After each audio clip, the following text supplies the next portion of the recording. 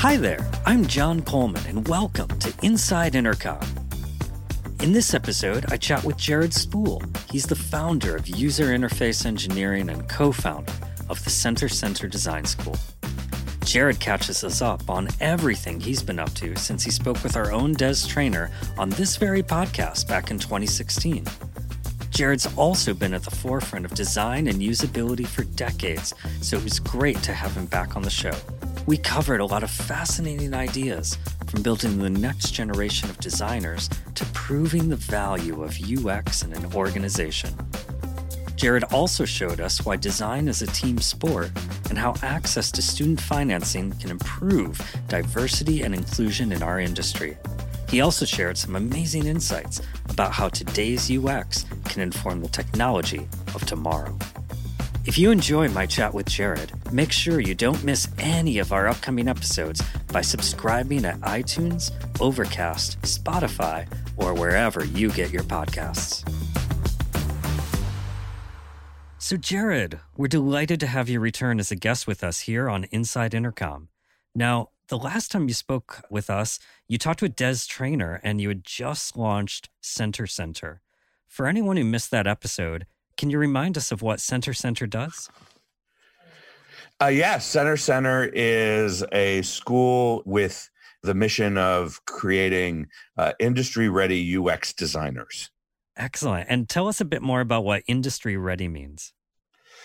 In its simplest form, industry-ready is basically just being able to show up on day one and be able to contribute to the team from that moment on. We have heard so many stories from hiring managers about graduates out of school not being prepared to work in the workplace. So it's the hard skills of design, but it's also what people refer to as soft skills, but we don't refer to them that anymore because they're actually really hard. So it's the interpersonal skills, or what we refer to these days as power skills, that are needed to do the job right. Just simple things like knowing how to communicate through email or facilitate a meeting or present your work. These are things that are missed in a lot of programs. And the way our program is structured, the students get a lot of practice at it. And as a result, they school and work feel very familiar to them, because the way we've modeled the school is like a work environment more than like a conventional university setting. So as a result, the students don't feel out of place when they get to the workplace. It feels like exactly what they've been doing for the last 2 years. That is a fascinating approach. I love that framing of power skills, because this is really how the business gets done. Is that right?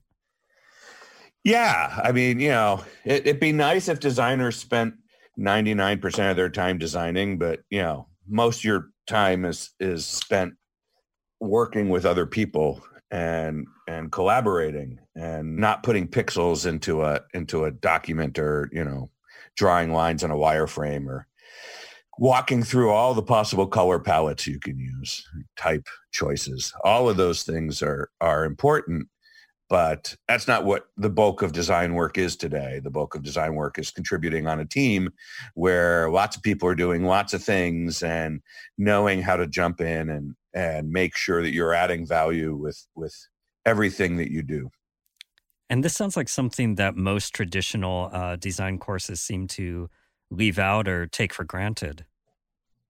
Universities follow the same model today that they followed in the 1400s when St. Ignatius created the first college. And that school was created to teach people to teach.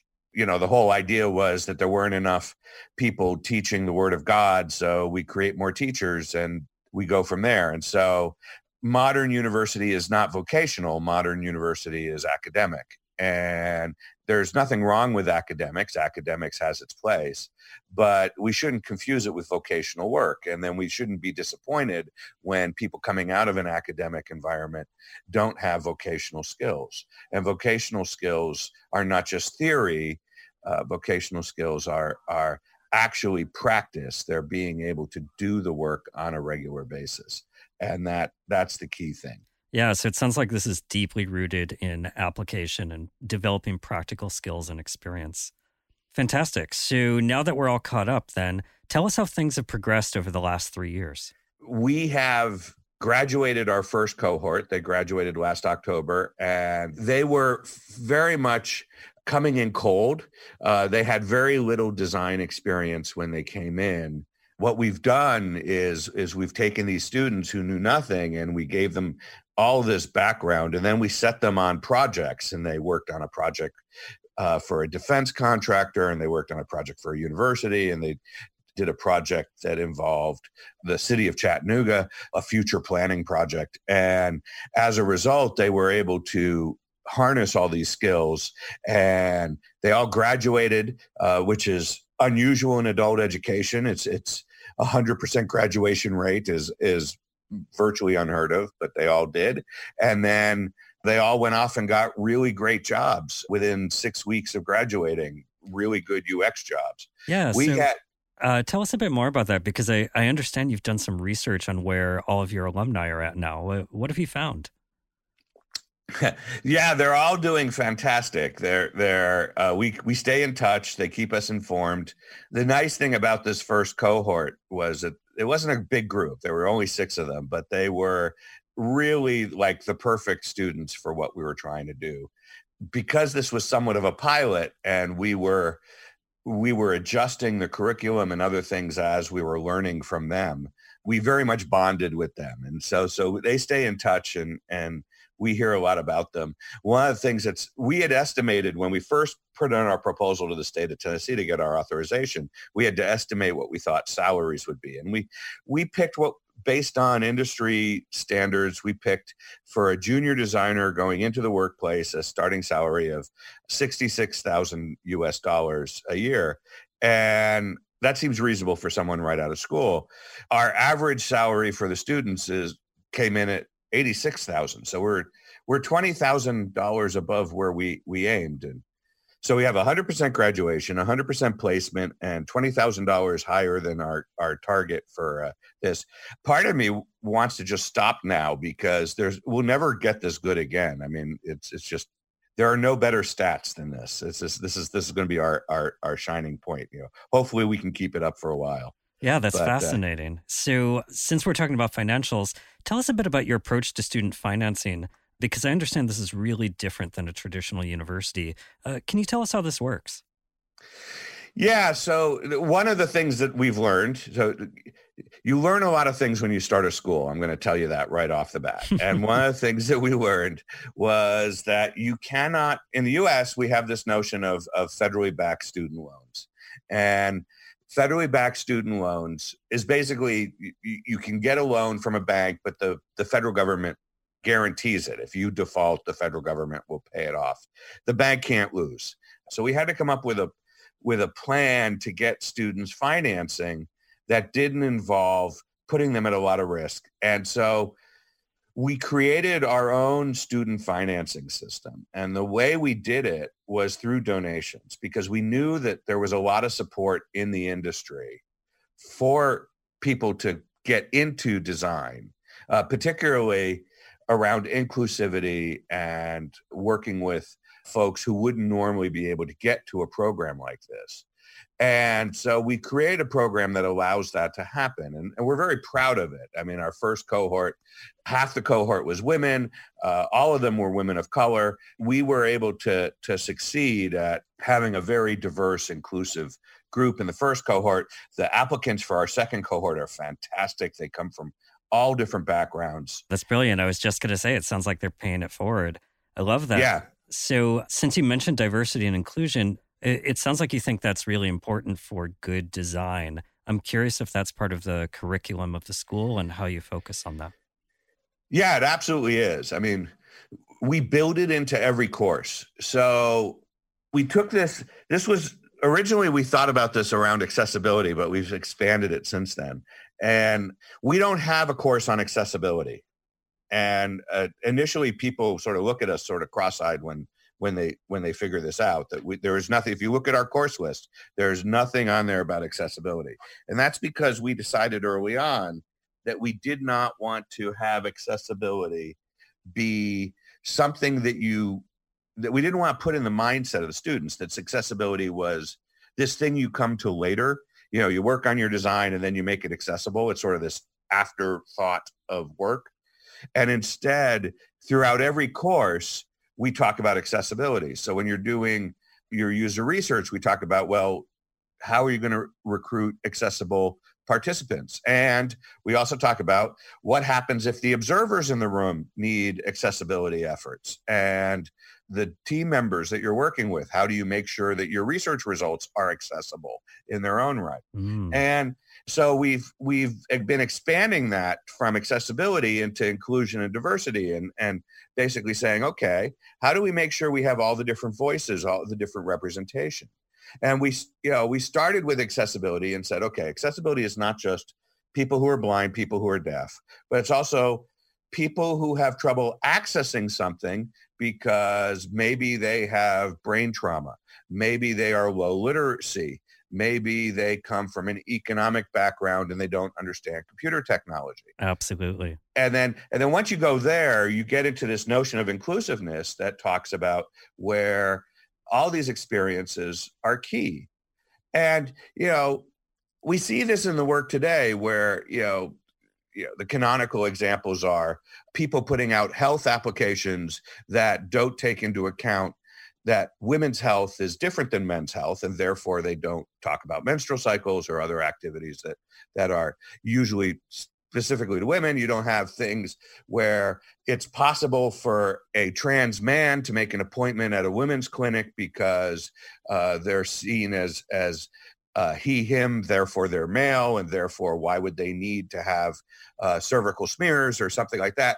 And you have binary gender declarations in your code. Are you a male? Are you a female? Yep. And people are not binary. But then it gets into other things like, do we understand what happens when someone gets charged a fee they weren't expecting and every penny in their life is budgeted and they can't deal with a $40 fee that is a surprise in their budget? That means someone's going to go without a meal that month.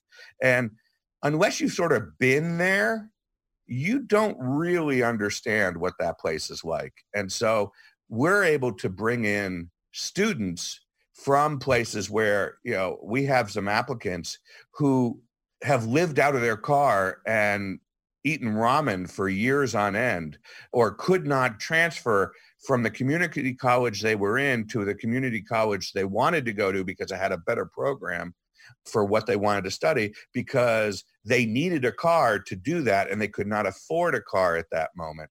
Until you're in that situation, you don't really understand what it's like to be there. Absolutely. And this is something that we don't talk about enough in the industry. And I love how you're, first of all, expanding the people who are doing the work by giving them access to your school, but also preparing them for considering exactly these kinds of problems in their own work. Right. I mean, you need that person in the meeting to sit up and say, well, wait a second, we've left something out, or we're not considering the thing, or we have taken a very privileged perspective on this problem, and we need to think of this from a less privileged point of view. And it's really hard to put yourself in that situation unless you've been there. Exactly. And to even know that situation exists, because if you live in a community where everybody's just like you and everybody has the same privileges you have, why would you think to consider people without those privileges? That's right. Because we tend to design from our own perspectives, right? Exactly. So you don't even know to do the research. You don't even know to have the empathy for the folks. Yep. And so that's where we come from. That's our take. Just before we continue with today's episode, I wanted to let you know about Offscript. It's a new series of candid conversations with Intercom leadership all about the extraordinary AI-driven transformation we're currently experiencing. Episode 1 is on our YouTube channel right now. Here's a teaser of what you can expect. I don't want to come across as overly dramatic, but for every single tech company, this is an adapt or die moment. It's inevitable that all businesses are going to go AI first. It's just a matter of time. In this post-AI world, new companies will rise, old companies will fall. Of course, some of these new companies will flame out. Some old companies will pivot successfully too. I don't think any of us could see a world where this wasn't going to be one of the biggest changes in the customer service landscape ever. The world we care about is customer service, and it's so patently obvious that the old way will be quickly obsolete. We're racing hard to build a future which will result in better experiences and results for customers and businesses too. It's not just a product change, it's a mindset change. Let's make space to talk about all of this. We have so much we want to share. We want to explore these ideas in the open. We want to provoke new ones in you. We want to learn from your reaction. You just click the kind of like big stupid go button, right? And see what happens. Welcome to Offscript. That's all to come on Offscript. The first episode is out now. You can watch it on Intercom's YouTube channel, and we'll bring you audio versions of the episodes right here. Now, back to today's episode. So in terms of thinking about how designers can expand and change the organizations they're in, you've written a lot about empowering and educating design leaders so that they can sell the value of design and the impact of design to their leadership and to companies. What are some of the strategies you'd recommend to design leaders to show how design makes the organization stronger or more effective? That's a great question. The place I almost always start is looking at where it's hurting the organization right now, right? Where is a lack of good design causing the organization to deliver products and services that are far less than they could be? Example is whenever you have some sort of experience problem, UX problem, it causes frustration. And whenever you have that frustration, you something in the organization feels that pain, right? You get support calls you didn't want to get, you lose sales you didn't want to lose, you have employees not being as productive, you have developers working on features that nobody uses. Somewhere there's a financial burden that the organization feels because they have created something that was frustrating. So oftentimes, if you chase the frustration, you can get to something which you can actually put a monetary value on. And once you can put a monetary value on, you can get people's attention who normally wouldn't pay attention to design things. Because the monetary value is speaking the language that they're focused on. And once we can speak that language, we can then say, well, there's a way we could reverse this. We could actually make this a monetary benefit, not a monetary cost. And I have some tools to do that. And if the numbers are big enough, folks will pay attention. And if an organization has been ignoring design, chances are the numbers are pretty big. That's right. And you've said that money is the language that executives bring to the table. So I'm curious, can you tell us a bit about how designers and design leaders should understand and communicate the ROI of design? Well, the first thing is to not think of it as ROI of design, because I think that's an abstract notion. Right now, decisions are being made, and the decisions are resulting in frustrating outcomes. And if we make different decisions, we can make them not be frustrating. If we can prove that those frustrating outcomes have a monetary cost on the organization, then we can make decisions that don't have that monetary cost and potentially actually produce a monetary gain for the organization. So once you go there, the return on investment question becomes very simple, right? I mean, it's like, why would we spend money when we could be making money? Let's talk about that. And then it's just a matter of talking about different ways you can make money. If you try and go down the road of ROI, that gets you into looking at competitors and figuring out in the industry who has made money when they've invested in design. Those questions are academic at best and often very futile. And any executive that's any good knows that you're just making arguments based on cherry-picked findings. And you're not really talking to the heart of the problems that are close to them. But if you can talk about how there's an opportunity to change the way income or costs are expended in the organization, then talk about that. And usually that is a discussion that very often does not require that you state a return on investment. Instead, what you're saying is, hey, we seem to be spending a lot of money on people calling support. And if we fix this problem, we can make those support calls go away. And therefore, we could use that money for something else. This is not a hard conversation to have once you know what we're spending support on and how fixing it would solve it. That's where we should focus the effort. Absolutely. So that's fantastic. Let's jump in a bit to the future of UX. So in the past, you've written about how Apple created a series of experience visions in 1997 that helped them predict the future of their products. Can you tell us more about how this worked and what they learned from it? Yeah, so you can see one of them if you Google the phrase Knowledge Navigator. In the YouTube, there are people have uploaded copies of the video. It's a crappy video because it was originally shot on a low resolution VHS. And it reminds us that those days are gone. And people are often uploading copies of copies because as far as I know, the original masters are long since lost. Oh, okay. But this was a project run by Hugh Dubberly when he was at Apple. And he and his team in 1987 set out to create a bunch of videos based on some stories that they'd created and worked on internally of what the experience of the user would be like 23 years in the future. And what's fascinating about these videos is they're not a demo of a product. They're a person living their life, doing their job for 4 minutes, where you get to see what it's like to use technology. And the Knowledge Navigator one is particularly fascinating. That's the one that caught everybody's imagination. Because, back in 1987 was an interesting year. It was 5 years after the PC was announced that in 1982, the IBM PC came out. It was 3 years after the Macintosh came out, which introduced GUIs to the world. Mm-hmm. So people having computers on their desk was a brand new thing in 1987 still, right, compared to today, where it seems very commonplace.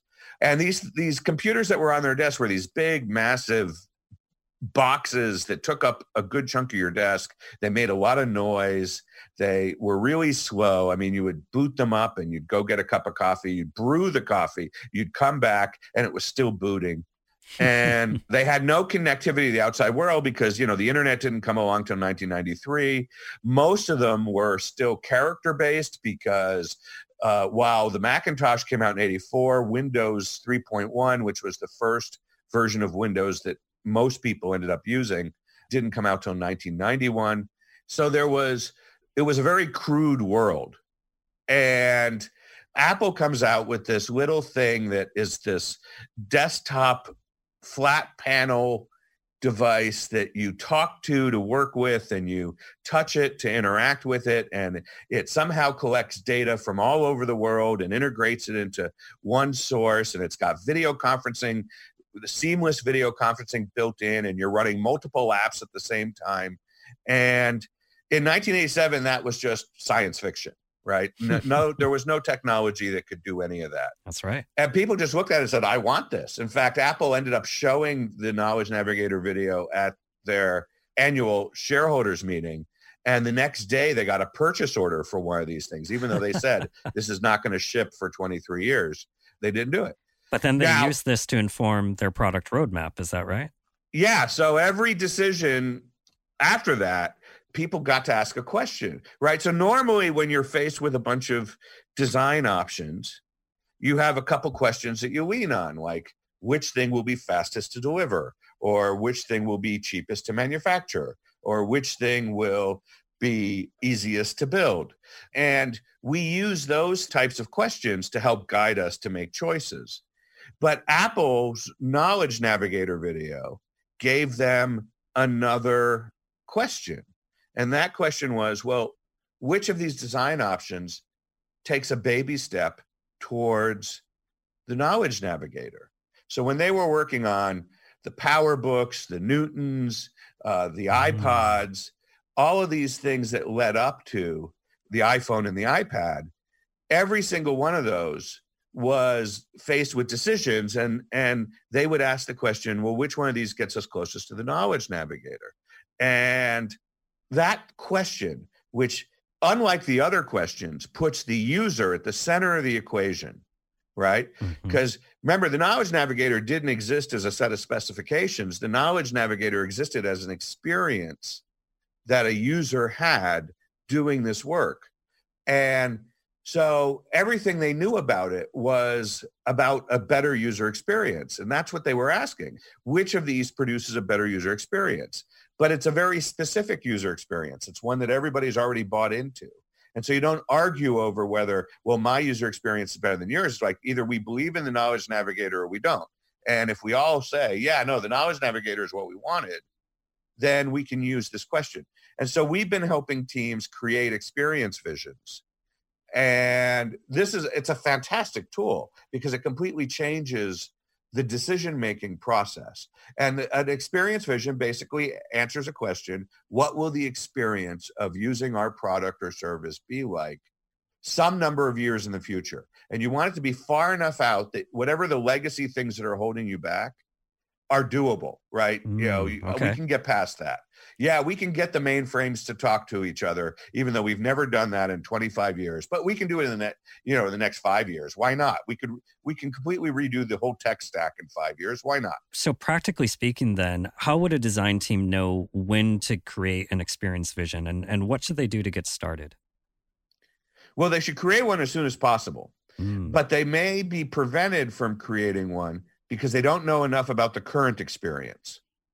One of the advantages that Apple had with the Knowledge Navigator was that everybody who saw that video knew how crappy the current experience of using technology was.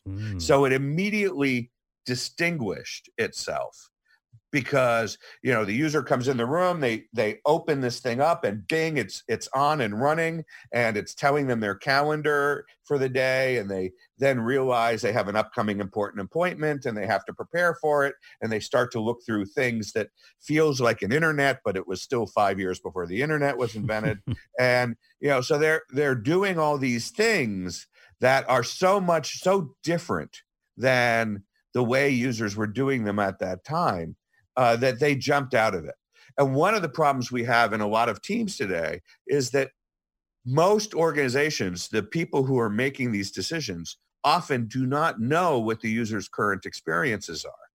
They are so separated from those experiences that they're so divorced from it that they don't have any way to empathize with those people. Wow. So the first thing you need to do is you need to have a lot of exposure to the current experience. And you need to get all the people who are going to be supportive and make the decisions be making that, which one gets us closer to the experience vision question. You need all those people to know what the current experience is like so that when they see the experience vision, they have a real understanding of how this is going to be an improvement over what users have today. So it's like an exercise in immersion, and you use that to build alignment across your team or your company. Bingo. Yes, that's exactly it. Nice. Wow. It took you much shorter to say that. Content design. That's how we roll. Yes. Okay. Yeah. See, this is why you are the content guy. So, Jared, I know we're running short on time. Before we wrap up, we usually ask people what designers they look up to or aspire to, but I know you're not keen on the sort of this notion of genius or rock star designers. So I'm curious if you could tell us why, in your experience, UX leaders show up across the board in all walks of life. Yeah, I mean, I get the question, right? Who are your influences? What are you there for? But I'm influenced every day by the people around me. And the thing is that design is a team sport. And when we take some individual and we say, oh, this is the designer that I believe in, then we're basically saying that nobody else on that team was, an equal contributor to that. We were just talking about Apple and the Knowledge Navigator, right? And the Knowledge Navigator led to the iPad. And the iPad is definitely, if you compare the Knowledge Navigator and the iPad side by side, that you can see the influence right there. But everybody gives the credit to the iPad to Steve Jobs. He created the iPhone, he created the iPad, and certainly he was the front man for Apple during that period. And he was definitely creating a leadership and a vision, and people loved working for him for sure because of that. But to say Steve Jobs was the leader there really doesn't give credit to the amazing talent inside Apple, and then all the people who've created the applications that have made the iPad useful today, that it really doesn't do service to say, well, Steve Jobs. And here's the thing. Steve Jobs did not work at Apple in 1987 when Hugh Dubberly and his team built the Knowledge Navigator video. That's right. He was in he didn't show up for another 4 years. Mm-hmm. And so he took the video and he said, I love this. Let's make this the vision. And then under his leadership, everybody was like, okay, well, this is what we're doing. And everybody got behind it. But he didn't create the idea. So do we give him the credit for that? There's a lot to give him credit for, but personally, I want to give the whole team credit, and I want to find a way to do that. And I go into organizations all the time where I see amazing people doing amazing work. Oftentimes, they don't even know they're doing design work because they're just doing their job of making people's experiences better. It doesn't occur to them that's design. And they should be getting the credit too. So when we were talking about this interview, and you're also, we're going to ask you this question, think about who your favorite designer is, who influences you most. I'm like, you won't know anybody who influences me because, they're the people I had a call with 15 minutes ago and the people I had 4 calls with yesterday. And, all these people are influencing me every day. I love that. So then lastly, Jared, where can people keep up with you, your work, and Center? Well, my Twitter account, JM Spool, where I tweet about design strategy, design education, and the amazing customer service habits of the airline industry. I've seen some of those tweets. Fantastic. Yeah. Okay, that's great. Well, hey, Jared, thank you so much again for joining us. Really enjoyed the conversation and learned so much. Well, thank you for having this conversation with me and helping me tell everybody about the cool things we're doing at Center. And it's an honor to be included amongst the great podcasts. I listen to all your podcasts and just to be on the show and now to be on it twice. It's, I'm just honored. Yeah, well, we'll definitely have to check back in with you in a few more years and see how things have continued to grow and progress. Excellent. Well, thank you for encouraging my behavior. Cheers, Jared. Take care. Thanks for listening to the Inside Intercom podcast. For more interviews, go to intercom.com/blog or subscribe to our podcast on iTunes, Spotify, SoundCloud, or Stitcher. This is Inside Intercom.